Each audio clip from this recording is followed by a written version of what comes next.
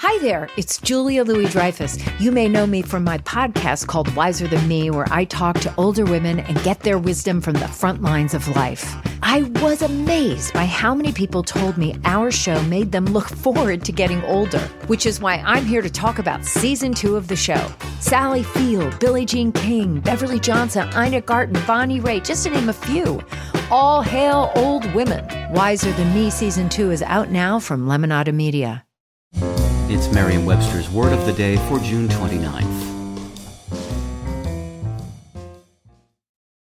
Today's word is tome, spelled T-O-M-E. Tome is a noun that means a volume forming part of a larger work.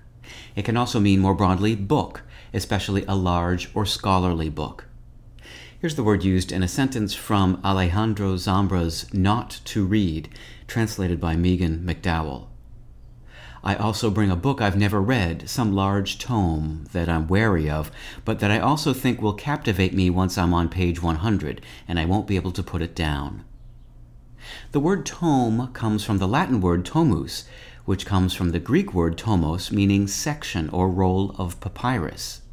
Tomos is from the Greek verb temnein, which means to cut.